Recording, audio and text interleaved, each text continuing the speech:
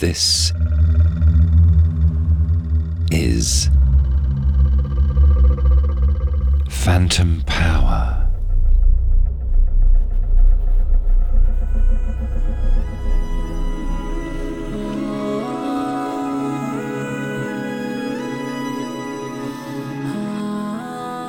We must treat voice holistically.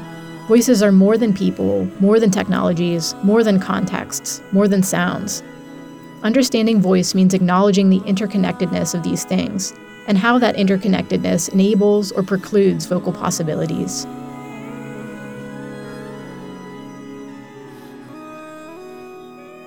Welcome to another episode of Phantom Power, where artists and scholars talk about sound. I'm Mac Haygood.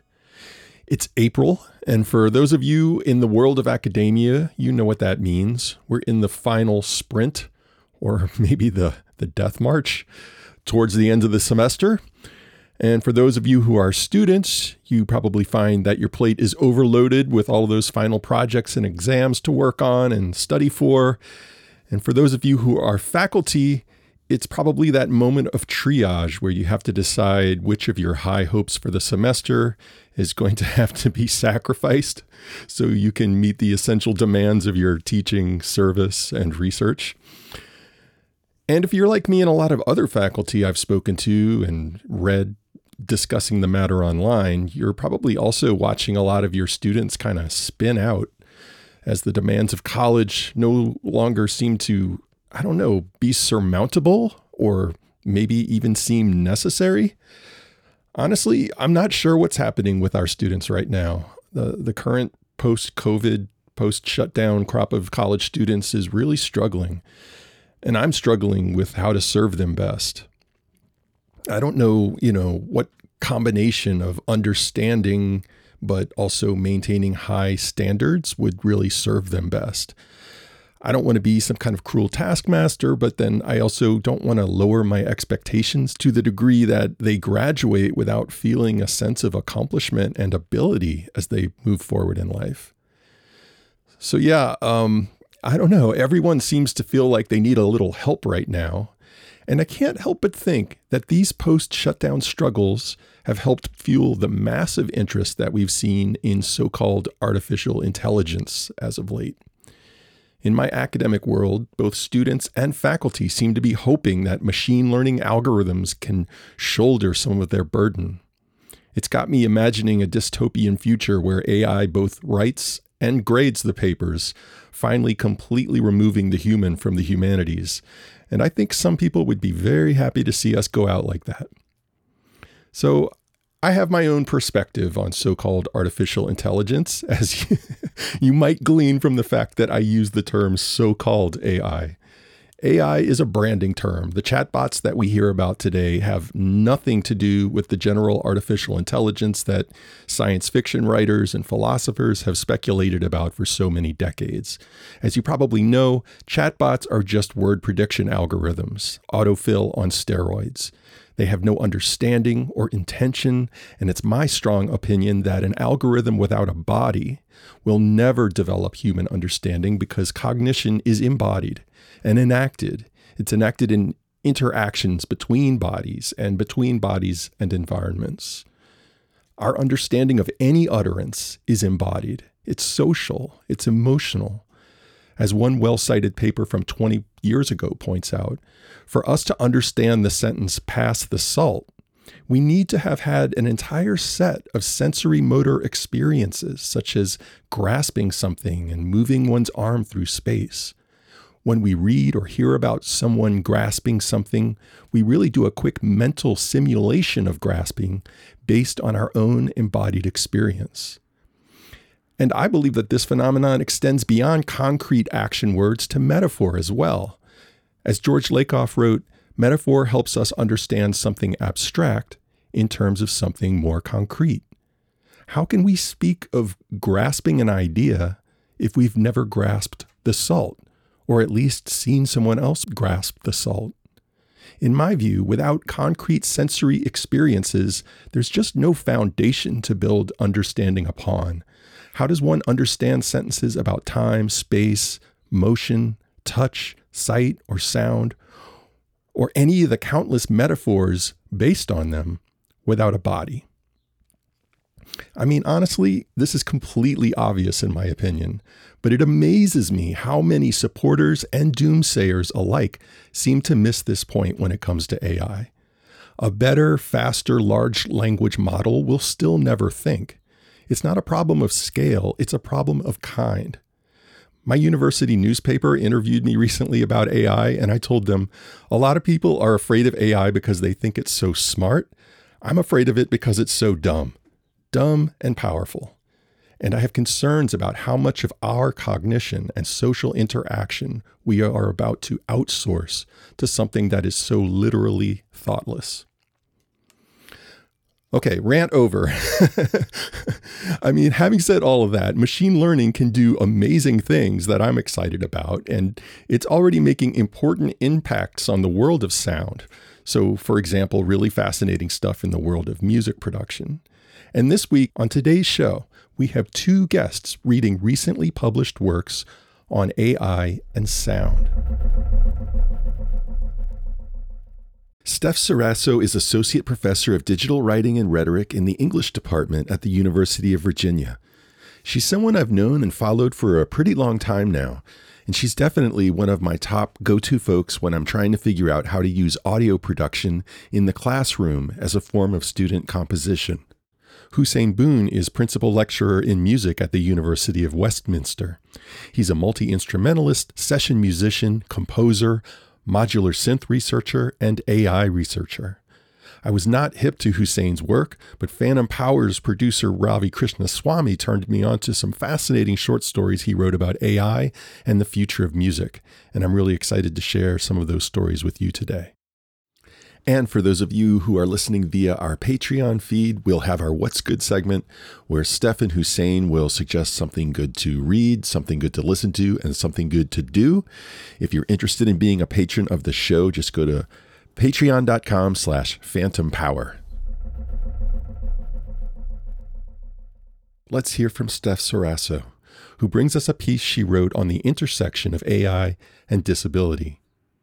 You know, a moment ago I was saying that I think AI is going to need a body of some kind in order to experience the world and to think in the way we normally construe thinking as human beings. But that's not to say that there's only one kind of body or one way of thinking as a human.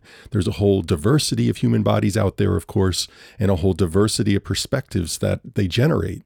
And as we've discussed before on this show, we have to watch out for the ableist pitfall of defining humanity by way of any specific human capacity or ability.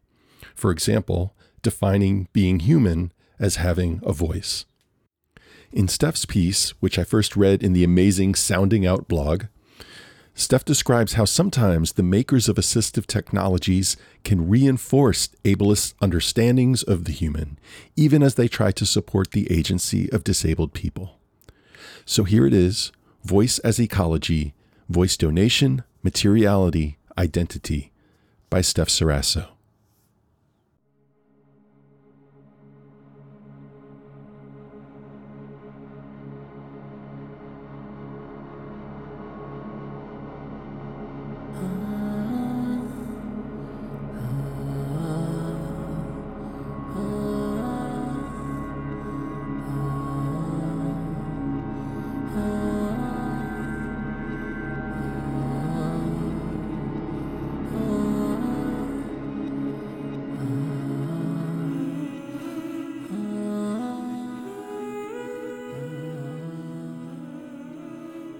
I first heard about voice donation while listening to Being Siri, an experimental audio piece about Erin Anderson donating her voice to Boston-based voice donation company Vocal ID.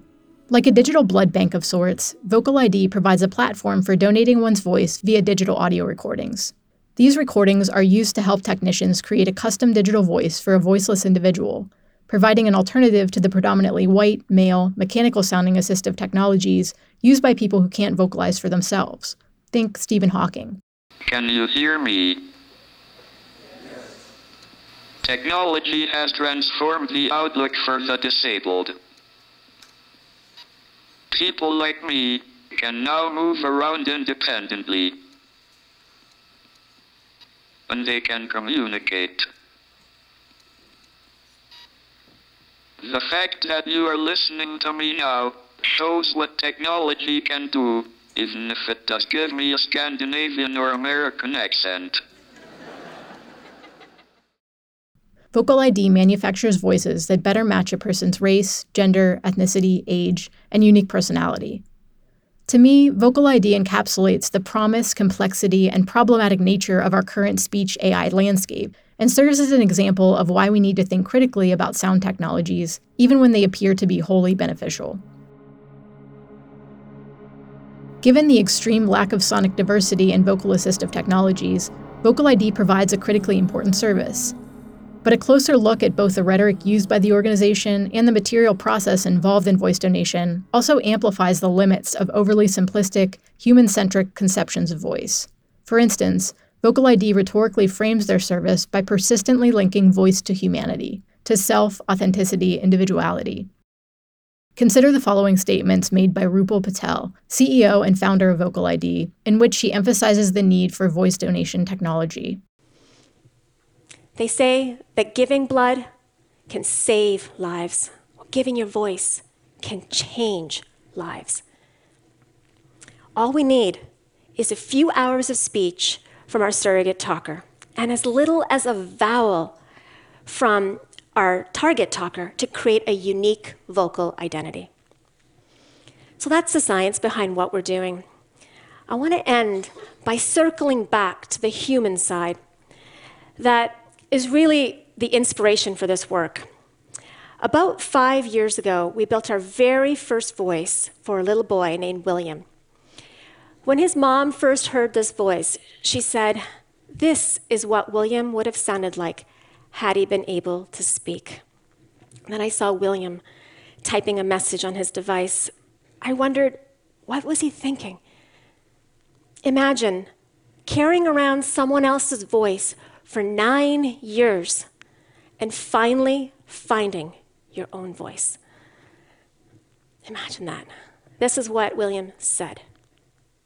"Never heard me before." Thank you.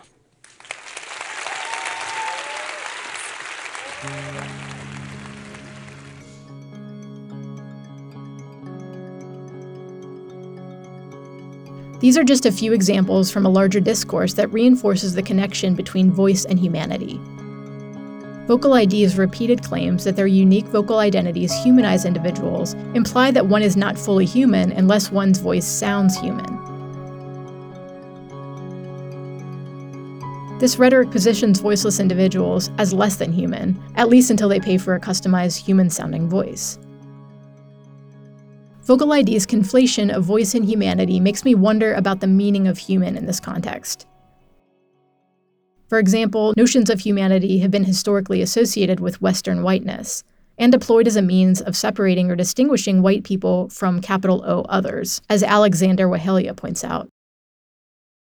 Though Vocal ID's mission is to diversify manufactured voices, is a human-sounding voice still construed as a white voice? Does sounding human mean sounding white? You have arrived at your destination.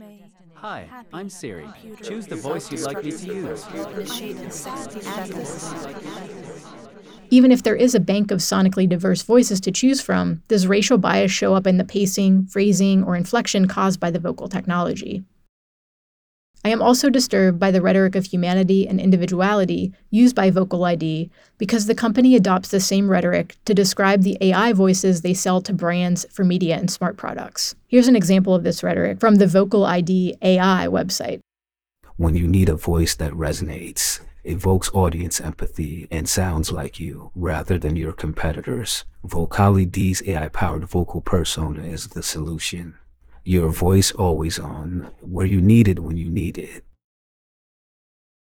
Oh, by the way, this quote was generated using Vocal ID voice named Malik. Using similar rhetorical strategies to describe both voiceless people and products is dehumanizing.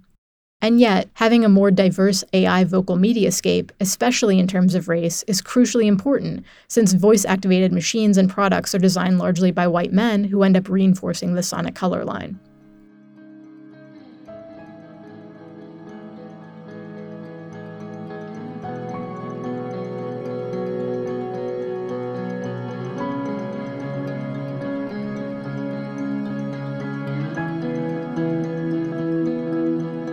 Interestingly, the processes Vocal ID uses to create a custom voice reveal that these voices are not, in fact, unique markers of humanity or individuality.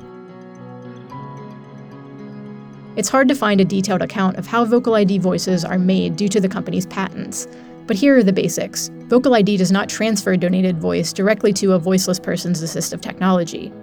Vocal ID technicians instead blend and digitally manipulate the donated voice with recordings of the noises a voiceless person can make, a laugh, a hum, to create a distinct new voice for the recipient. In other words, donated voices are skillful remixes that wouldn't be possible without extracting vocal data and manipulating it with digital tools.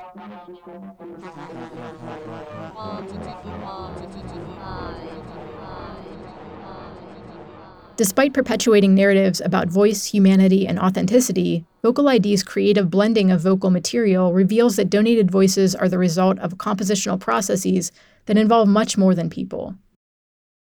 Further, considering Vocal ID voices from a material rather than human-centric perspective amplifies something important about voices in general. All voices are composed of and grounded in an ecology. That is, voices emerge and are developed through a mixture of biological makeup, or technological makeup in the case of machines with voices. Specific environments and contexts, like geography, may determine the kinds of accents humans have.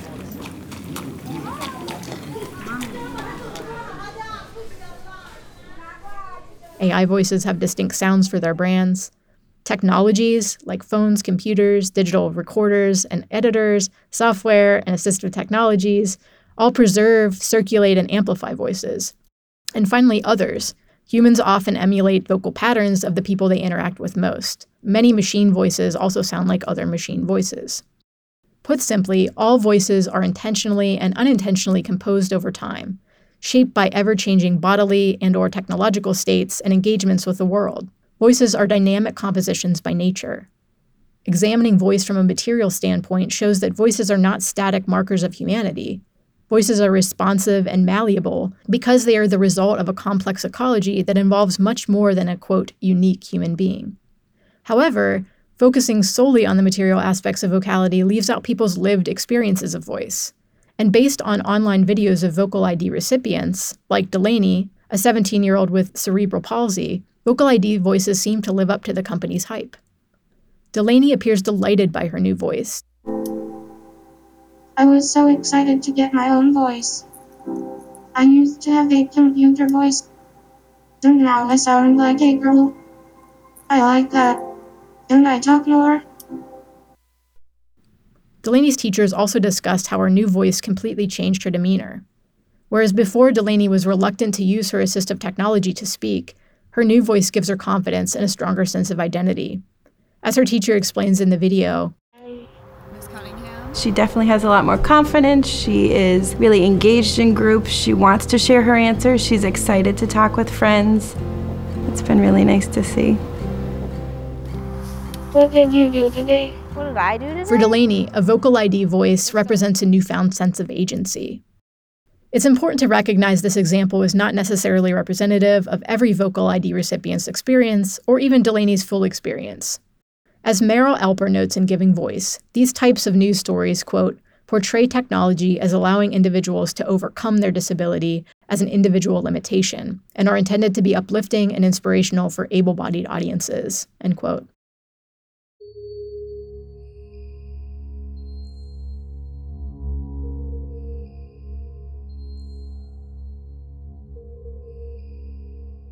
While we should be wary of the technological determinism in the video, observing Delaney use her Vocal ID voice and listening to the emotional responses of her mom and teachers makes it difficult to deny that donated voices make a positive impact. For me, this video also gets at a larger truth about humans and voice. The ways we hear and understand our own voices, and the ways others interpret the sounds of our voices matter a great deal. Voices are integral to our identities, to the ways we understand and think about ourselves and others, and the sounds of our voices have social and material consequences, as the Sounding Out Gendered Voices Forum illustrates so clearly. It's worth repeating that Vocal ID's mission to diversify synthetic voices is incredibly important, especially given the restrictive vocal options available to voiceless individuals. It's also necessary to acknowledge the company has limitations that end up reproducing the structural inequities it tries to address. As Elper observes, quote, "In order to become a speech donor, one must have 3 to 4 hours of spare time to record their speech, access to a steady and strong internet connection, and a quiet location in which to record," end quote. With these obstacles to donating one's voice in mind, it's not surprising that all of the Vocal ID recipient videos I could find feature white people. Donating one's voice is much easier for middle to upper class white people who have access to privacy, internet, and leisure time.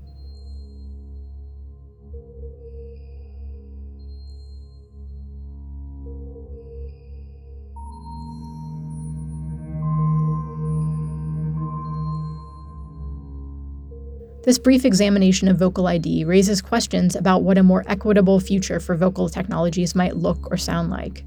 Though I don't have the answer, I believe that to understand the fullness of voice, we can't look at it from a single perspective.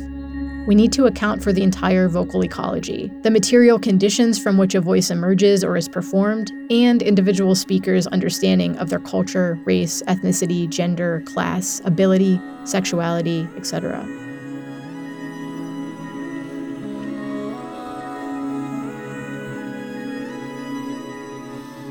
An ecological approach to voice involves collaborating with people and their vocal needs and desires, something Vocal ID models already. But it also involves accounting for material realities. How might we make the barriers preventing a more diverse voice ecosystem less difficult to navigate, especially for underrepresented groups? In short, we must treat voice holistically. Voices are more than people, more than technologies, more than contexts, more than sounds. Understanding voice means acknowledging the interconnectedness of these things, and how that interconnectedness enables or precludes vocal possibilities.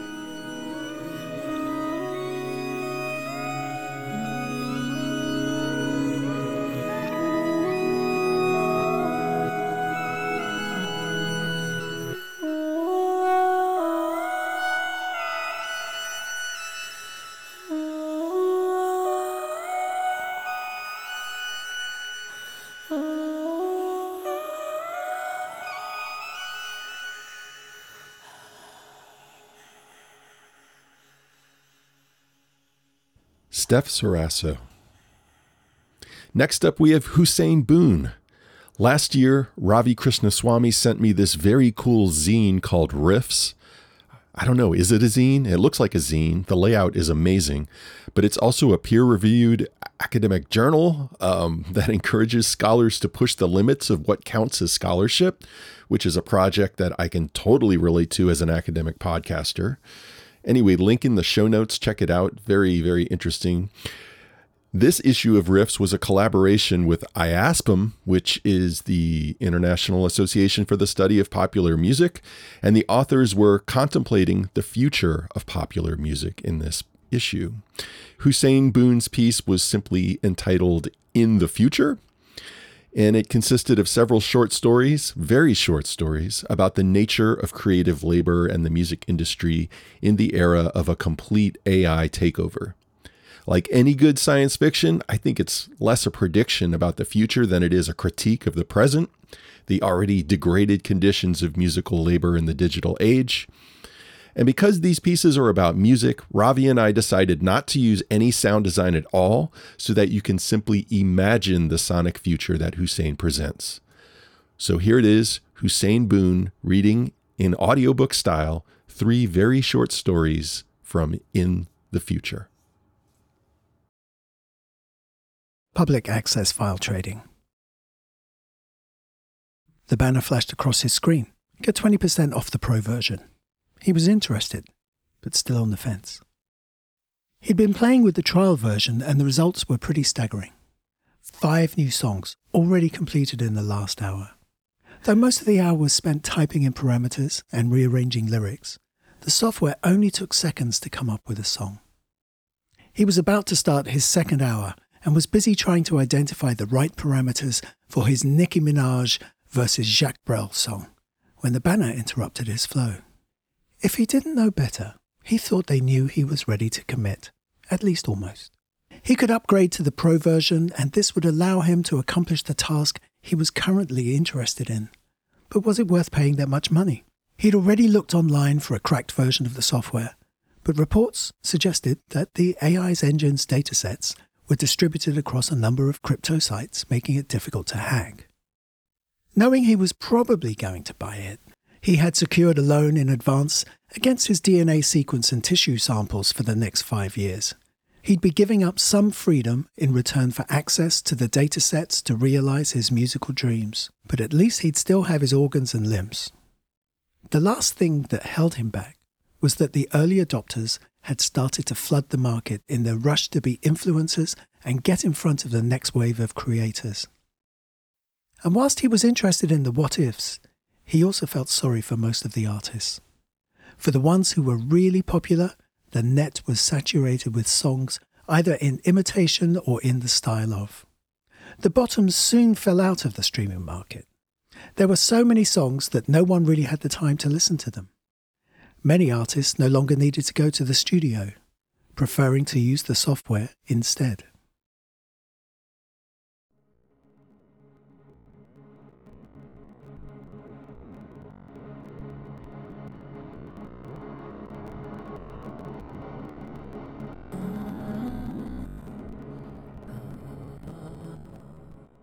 Better than minimum wage, working for the man.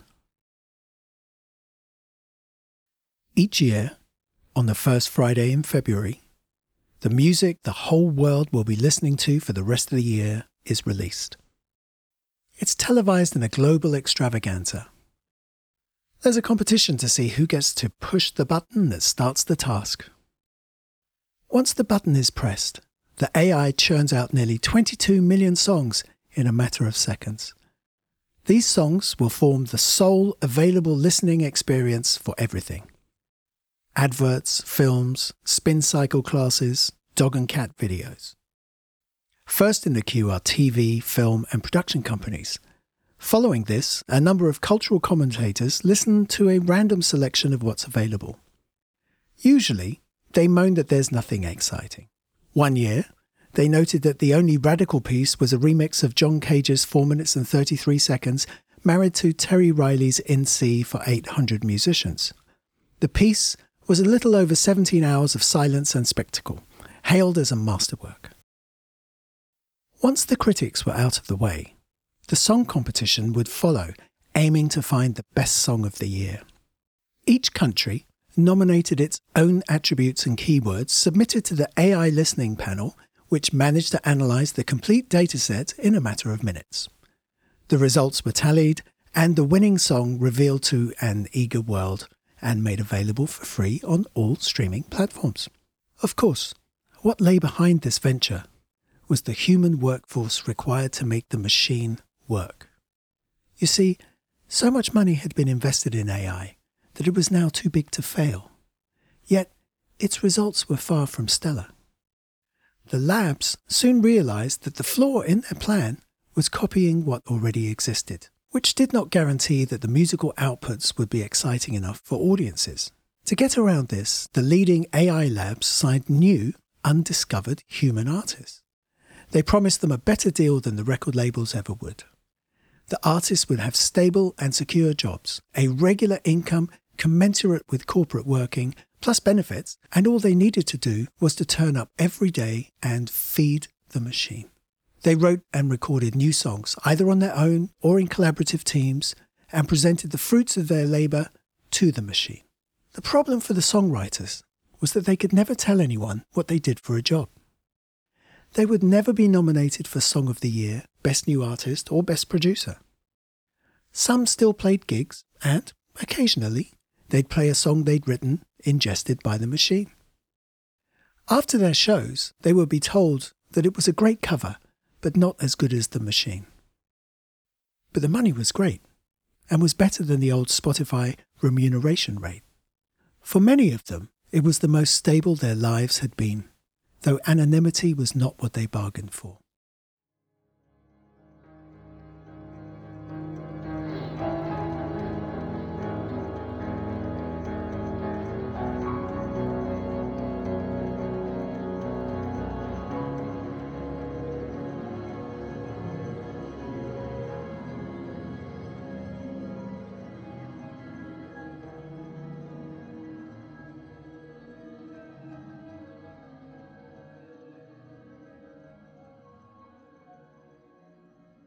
tinkering at the edges. The machine was the perfect capitalist venture, servicing all segments of the market, all genres, all tastes. The bottom had fallen out of the market for musicians, except for those styles where the machine had difficulties. The machine lacked sufficient authenticity and capability, some described it as belief, to make music for religious purposes. It couldn't make Christian music, but it also couldn't make music that worshipped the devil. It seemed that not enough datasets were available to construct a proper model based either on faith or the negation of it. They tried one particular dataset, which infected all aspects of production. Children's music took a nasty turn when exposed to negative faith datasets. When they mixed this dataset with a faith-based dataset, the machine stopped producing music. Analysts suggested that the machine was conducting an internal battle between good and evil. They could see from the various activity monitors that something was happening, but no sound would emerge. They almost lost the whole venture. From this point onwards, it became company policy to run these sorts of experiments in an isolated, off-site facility to limit potential contamination to the wider system. The machine was too important to allow it to be compromised and destabilized by existential crises.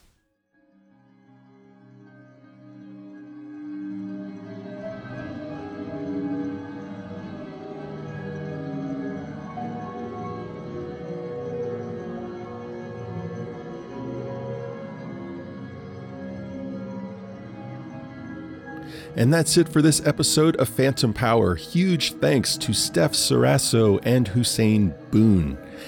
I have to get out of here. I need to run and catch a flight. I'm headed to the Society for Cinema and Media Studies conference in Denver, Colorado, which is probably going to be underway by the time this podcast drops. So maybe I'll see some of you out there. I'm going to bring some Phantom Power stickers. As always, you can find links to some of the things that we talked about today in our show notes or at phantompod.org. Please, as always, subscribe to the show wherever you get your podcasts, and I'll check you later. And by the way, today's show was produced by Ravi Krishnaswamy, and the music was by Ravi Krishnaswamy. Huge thanks to Ravi on this episode, and we'll talk to you next time.